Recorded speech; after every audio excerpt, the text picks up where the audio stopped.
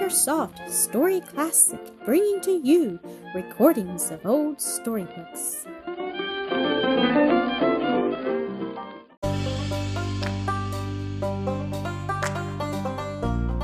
Ethel, Episode 16. Those were very bright faces which gathered about Mrs. Baker's breakfast table one morning early in the next June. "Father's coming home from the war today," cried the children exultingly. "The fighting is all done, and Father's coming home to stay." "Yes," returned their mother, tears of mingled joy and thankfulness shining in her eyes. "Oh, how thankful I am that he has never been wounded or taken prisoner to starve and freeze to death, as so many of our poor dear soldiers did. Oh, children, let us thank God every day of our lives for that." "Yes, yes, indeed," exclaimed Mrs. Ray. "You will all want to go and see the train come in with the soldiers," she added. "But I'll stay at home and get the best dinner for John that he ever had in his life." "Thank you for that kind offer, Mother dear," said Mrs. Baker. "I'll be very glad to go and take the children." Then turning to Ethel, "And what are you going to do, young woman?" she asked in a sprightly tone. "To go to the station to meet my cousins and the Keiths, if I can be spared," returned Ethel with a smile that told of a light and happy heart. "Yes, indeed, you are at liberty to go," was the kindly rejoinder. "I was sure you would wish to, and so have engaged your friend Carrie Brown to take your place in the store here for today." Ethel expressed her warm thanks, adding, "I will see that everything about the store is in perfect order before I go, and will show Carrie the places of things likely to be called for." "That will be well," returned Mrs. Baker, as they left the table together. Ethel was flitting about the store, dusting and putting things in place, humming a tune in the gladness of her heart at the thought that the war was over, and the poor, weary, homesick soldiers about to be restored to their dear ones. Particularly that her cousins George and Albert were expected among the arrivals that day. When glancing through the window, she saw the postman coming. She ran to the door to meet him. He handed her a letter bearing her own name in the well-known handwriting of her kind friend, Mrs. Donald Keith. Ethel hastened to break the seal and read the enclosed note. It was a brief one, telling her that they, Mr. and Mrs. Keith, would be in Philadelphia that morning in time to meet the train from Washington on which their brother, Colonel Rupert Keith, and his wife and two nephews, Stuart Ormsby and Percy Landreth, were expected to arrive. They would probably be at the depot for an hour or more before the Washington train would come in, and would be pleased to have Ethel spend that hour there with them if she could be spared from the storm.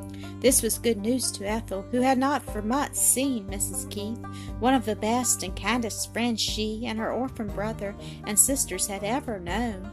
She made haste with what must be done before, then hurried to the depot, reaching it some minutes ere the train from New Jersey was due, so that she and Mrs. Keith had time for a good long chat before the arrival of that from Washington, bringing their homeward bound soldier friends and relatives.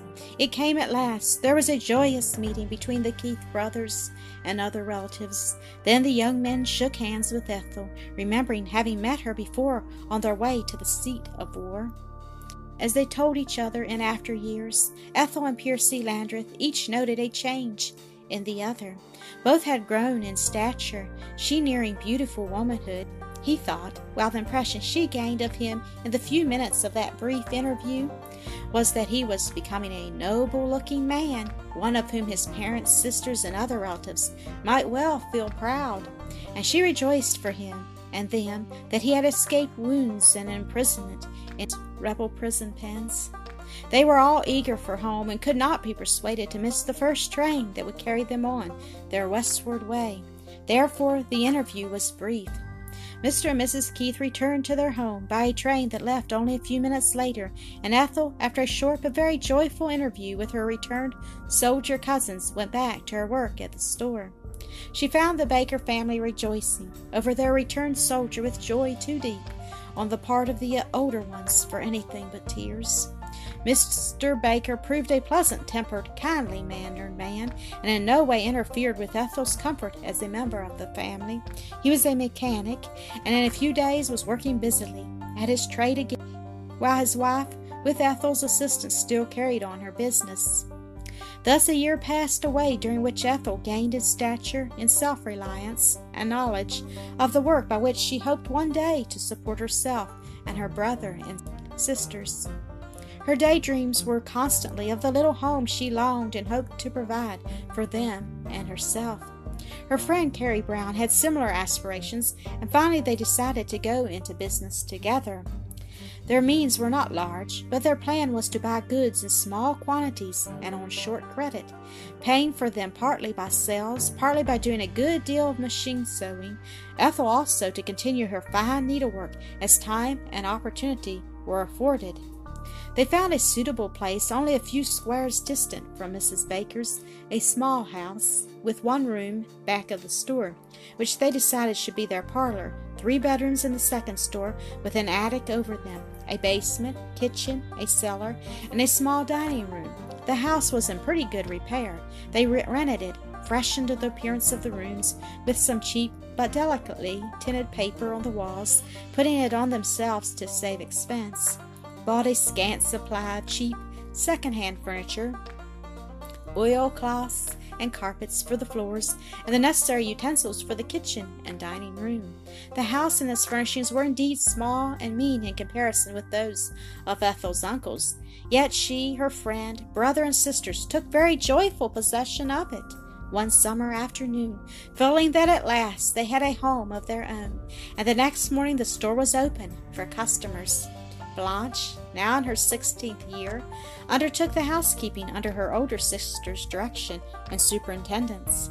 They would decide the night before what they might spend on their 3 meals and what they wanted that would come within their means, and the next morning would make the purchases.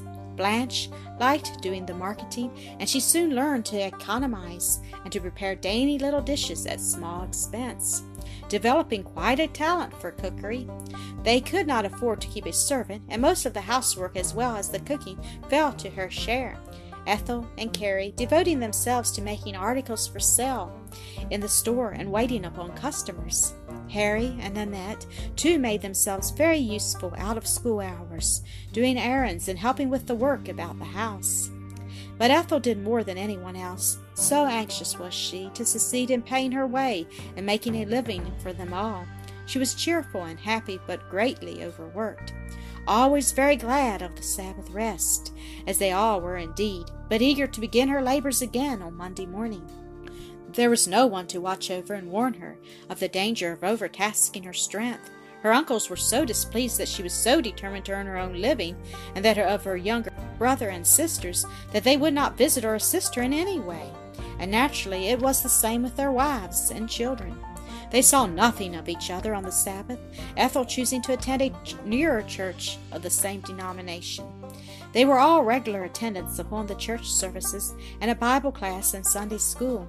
Ethel and Blanche were in the same class and soon became greatly attached to their teacher, Miss Selden, a lovely Christian woman who was deeply interested in all her scholars, but especially in this little family of orphans, struggling so hard to make their own way in the world. It soon became no unusual thing for her to call at their humble little home, invite their confidence, and being a woman of means, in the kindest and most delicate manner, render them assistance when she discovered that they were in any financial difficulty. But of that Ethel, in her pride of independence, would accept very little. Miss Selden did not know how hard and constantly the young girl worked, therefore did not warn her, as she certainly wouldn't had she known. So things went on for nearly a year, all working industriously, but Ethel bearing the heaviest end of the burden, both physical and mental, for it was she who must plan how to meet all necessary payments. Often on waking in the morning she found it required a great effort to rise, dress, and resume her daily duties, and at last there came a time when the effort to do so was utterly vain. She could scarcely stir, and to rise from her couch was an impossibility. She called to Blanche, and with her assistance finally succeeded in getting into her clothes and crawling downstairs to the store. Her breakfast was brought to her there, and having eaten it, she took up her needlework, but it required a great exertion of willpower to do even that, while to run the sewing machine was impossible. "Oh, what ails me? What shall I do?" she exclaimed at length, dropping the work into her lap and clasping her hands together with a gesture of despair. "You have been working too hard and constantly," said Carrie, "and will just have to take a rest." "I can't. There's too much to do," groaned Ethel. "You'll have to have a doctor," said Blanche, her eyes full of tears. "But you must, you shall," in reply to Ethel's mournful dissenting shake of the head. "I'll go this minute for that one round the corner, Dr. Jones. I've heard people say he's a good one." "We can't afford it," sighed Ethel. "We certainly can't afford to let you die or break down so that you can't do anything, so I'm going for him now, this minute," returned Blanche, snatching up her hat and putting it on as she went. She was so fortunate as to find the doctor in, and was back again in a very few minutes. Bringing him with her, after examining and cross-questioning his patient, he pronounced the trouble utter exhaustion from overwork, and ordered entire rest for weeks to come. She must go at once to her bed and stay there, refraining from any exertion of mind or body. He was very kind and sympathetic, half carried her up to her room himself, and saw her comfortably established there. Then, repeating his order to her to refrain from every kind of exertion of body or mind, and promising to call again the following day, he left her. "Is there much the matter, doctor?" asked Carrie, as he passed through the store on his way out. "She is utterly worn out," was the reply. "With absolute rest she may, and I hope will, recover completely in time. But it is very important that she should be relieved from all care and anxiety." "I don't see how we are to manage that," sighed Carrie to herself as he passed out, and she said the same thing to Blanche when she came into the room a few moments later. "I don't know either," returned Blanche, tears filling her eyes, unless my uncles will help us a little." "I'd go to see them and tell them all about it, if I were you," said Carrie. "To be sure, that's just what I will do," exclaimed Blanche, brightening. "I've got to do some errands out anyway, and after attending to them, I'll go right on to my uncle's store and tell my tale of woe," she concluded, with a vain attempt at mirthfulness. With that, she ran up to her room and hastened to attire herself neatly for her errand. She had left Ethel in bed alone, the physician having enjoined it upon her to go to sleep as speedily and soundly as possible. Blanche found her uncles in their office. They looked somewhat surprised at sight of her, but greeted her kindly, asking if she and her brother and sisters were all well. At that, Blanche burst into tears and sobbed hysterically for a moment. "What is it, dear child?" asked her Uncle Albert, taking her hand and drawing her to a seat upon his knee. "I fear you are having a hard time of it, trying to support yourselves. Is some one of you ill?" "Yes, sir, Ethel. Ethel has broken down," sobbed the little girl. "Oh, Uncle, I'm so afraid she'll die.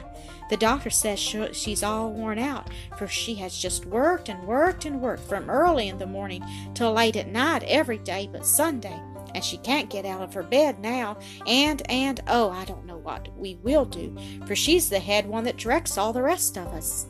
"Ah, she would not be so willful," remarked Mr. George Eldon grimly.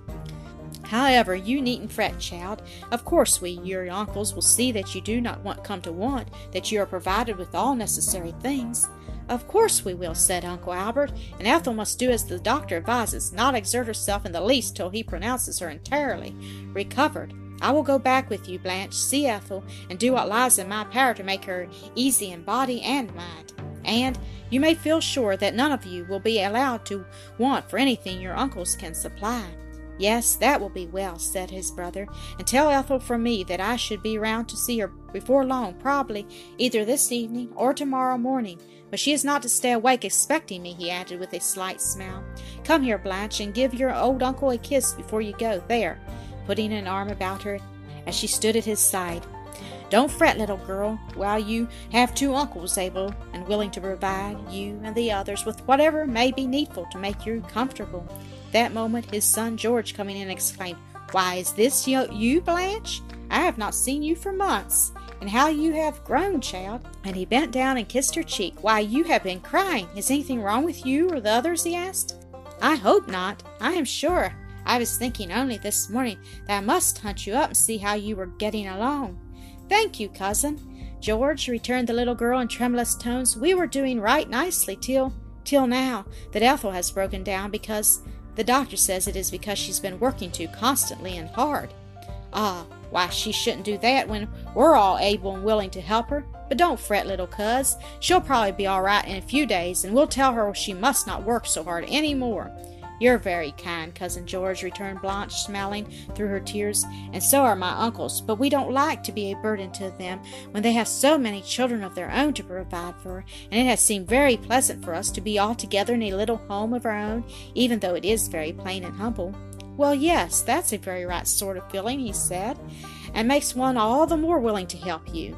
There, then, that must do for the present, George, said his father. You can call round to see Ethel and the rest any time after business hours, but your uncle is going to take Blanche home now and see what is needed. Goodbye, child, taking her hand for a moment, and don't ever be afraid to come to your Uncle George for help when you are in trouble. Goodbye, and thank you, Uncle. Goodbye, Cousin George, and do come to see us, she said, and slipping her hand into that of her Uncle Albert, they went out together. Ethel had just waked from a comfortable nap when Blanche returned, bringing their Uncle Albert with her. The interview was a pleasant one, for Mr. Eldon was very kind, sympathetic, and appreciative of the efforts his young niece had put forth in order to earn a living for herself and her sisters and brother. He praised her for it, yet added, "But now you see, Ethel, that you are too young and feeble for so great an undertaking." However, noting with concern the cloud of care and disappointment his words called to her telltale countenance, "We will not talk any more of that today. Try, my dear child, just to dismiss all vexing thoughts. Trust to your uncles to ward off from you, your brother and sisters, all danger from want of means, and with a mind at ease, get well and strong again as soon as possible. When you have accomplished that, it will be time enough to think of those other matters." "You are very, very kind, Uncle," she returned, with tears shining in her eyes. "I will try to put away anxious and vexing thoughts and trust in you, but still more in the Lord, till I am able to work again." "Wait till you are able to work again?" he said, with a slight smile. "Really, I fear my niece Ethel has some obstinance in her nature. Yet that is not altogether a bad thing. It is much to be preferred to vacillation, I think. Yet young people should be willing to be guided and controlled to some extent, at least by older ones who have claims to their respect and obedience." "Yes, sir, I acknowledge that," she said with a slight sigh, "and I intend to try to obey you and Uncle George in all that I can." "That is right," he responded with a, "and remember, you have need to be troubled with anxious cares, for your Uncle George and I will see that you and the rest are provided with all necessary things. Now I will leave you to take another nap. Goodbye, dear child," giving her a parting kiss. "I shall be in again in a day or two to see how you are getting along. Now, Blanche," as he and his younger niece left the room together, "show me about the house, and let me see how comfortable you have managed to make yourselves." Blanche obeyed very willingly, for she was right proud of Ethel's success in making so good and comfortable a home for them all. And Uncle Albert noted and commended all that was worthy of it, and made no remarks about the defects that he perceived. He said truly that he thought they had done wonders, while at the same time he mentally resolved that if they persisted in staying there, many a comfort and convenience should be added to their slender store. In taking leave, he put some money into Blanche's hand, bidding her see that Ethel was well fed, for he was sure she needed nourishing food and rest more than anything else. "Oh, Uncle, thank you," Blanche exclaimed, her eyes sparkling with delight. "Yes, indeed, I'm sure she does, and I'll see that she has it." At that moment, Nanette came rushing in through the store, Harry following. "Oh, Uncle Albert!" they cried at sight of him, Nanette springing forward and holding up her face for a kiss, "and it's such a long while that I haven't seen you, and I'm so glad you've come to see us at last." "Ah, little one, I thought you had forgotten all about Uncle Albert," he returned. "But how you have grown!" Harry also shaking the boy's hand heartily. "Well, I'm just going, but I hope we will see each other oftener in the future." With that, he was hastening toward the outer door, when seemingly struck by a second thought, he turned toward them, again saying, "Harry, my boy, put down your satchel of books and come with me. I want you to act as my errand boy for once in a way." "Do you, Uncle?" "Oh, I'd like to," cried the boy, hastening to obey. "It strikes me that you are growing out of your clothes, laddie," his uncle remarked, with a scrutinizing glance down at Harry as they walked briskly along the street. "Yes, sir," Harry returned, blushing. "I can't help growing fast, and of course Ethel can't make enough money to be always buying new clothes for me. But I can stand it," he added cheerfully, "and I hope one of these days I'll be able to make enough to dress myself, and all my sisters, too." "Great expectations, my boy," his uncle said with a smile. "But if you make use of all your advantages, I dare say they may be realized some day. And by the way, Harry, if you do make yourself fit for the place, I'll take you into the store one of these days, should you happen to fancy the business." "Oh, Uncle, will you?" cried the boy. "I'd like it so much, and I'll try my very best to qualify myself for it." While this conversation was going on between Miss Eldon and Harry, Blanche was giving Nanette a detailed account of the doings of that afternoon, her calling in of the doctor, the visit she had afterward paid to her uncles at their place of business, and their Uncle Albert's call upon them, his talk with Ethel, and then with herself as she conducted him over the house. Nanette listened to it all with intense interest. Then, after a moment's silence, burst out, "It's just too bad that Uncle Albert doesn't know how Ethel and I were always treated by his daughters, as if we weren't their equals. If he did, he wouldn't blame Ethel for trying to make a home for us and herself. But she couldn't tell him, of course. No, indeed. I'm sure neither Ethel nor any of the rest of us would be willing to give him the pain of knowing about it. Yet it does seem right hard that for that reason we can't show him the reasonableness of our desire for a home of our very own." "Yes," sighed Nanette, "it does seem hard, because it looks as if we were ungrateful to him for all his kindness. But maybe some day they'll feel sorry for treating us so and tell him of it themselves." "I hope so," said Blanche, but her tone and the accompanying sighs seemed to indicate that the hope was but faint. "I think I'll go up now and to see Ethel," said Nanette. "I hope she's feeling better for her uncle's visit." "Yes, so do I," returned Blanche, "but I wouldn't go up just yet. She may be asleep. Besides, it's time for us to be getting supper. You'll set the table, won't you, while I make the toast and tea?" "Yes, indeed," answered Nanette cheerfully, and they set to work. Just as everything was ready for the meal, Harry came rushing in with a joyful little shout. "Hello, girls, look at me!" and he danced about the kitchen, clapping his hands and acting like one fairly wild with delight. His sisters looked up and uttered simultaneous exclamations of surprise and delight. "Oh, Harry, how fine! How nice you look! Why, where did you get that new suit?" "It's a present from Uncle Albert," exclaimed the boy half breathlessly. "Coat and pants, and aren't they splendid? And this isn't all. He's given me a handsomer suit than this for Sunday. Oh, but he's a brick, now isn't he? And see what he's bought for Ethel and the rest of us," he added, stepping to the door and bringing in a good-sized basket. "I didn't show it at first because I wanted your undivided attention given to my clothes." Oh, such elegant grapes and peaches and pears," cried Nanette, peeping into the basket. And what's that at the bottom?" "Why, what do you think?" laughed Harry. "We'll have to take it out of the basket and the paper it's wrapped in before we can tell," replied Blanche, proceeding to lift out the fruit and place it carefully on a large dish. "Oh, birds picked and cleaned all ready for the Gerderon. They must be for Ethel, and how good of Uncle to buy them for her." "He said they were for all of us," returned Harry, "that there would be enough for each of us to have one, and leave one for Ethel's breakfast, and tomorrow he's going to send us some more, or something else quite as good." "He's just as kind as he can be," was Nanette's rejoinder, Blanche adding, "Indeed he is. I do love him, and wish everybody had as good and kind an uncle. Some folks have fathers, and I suppose they do just as well as uncles," laughed Harry. Thank you for listening to another episode of AcreSoft Story Classic.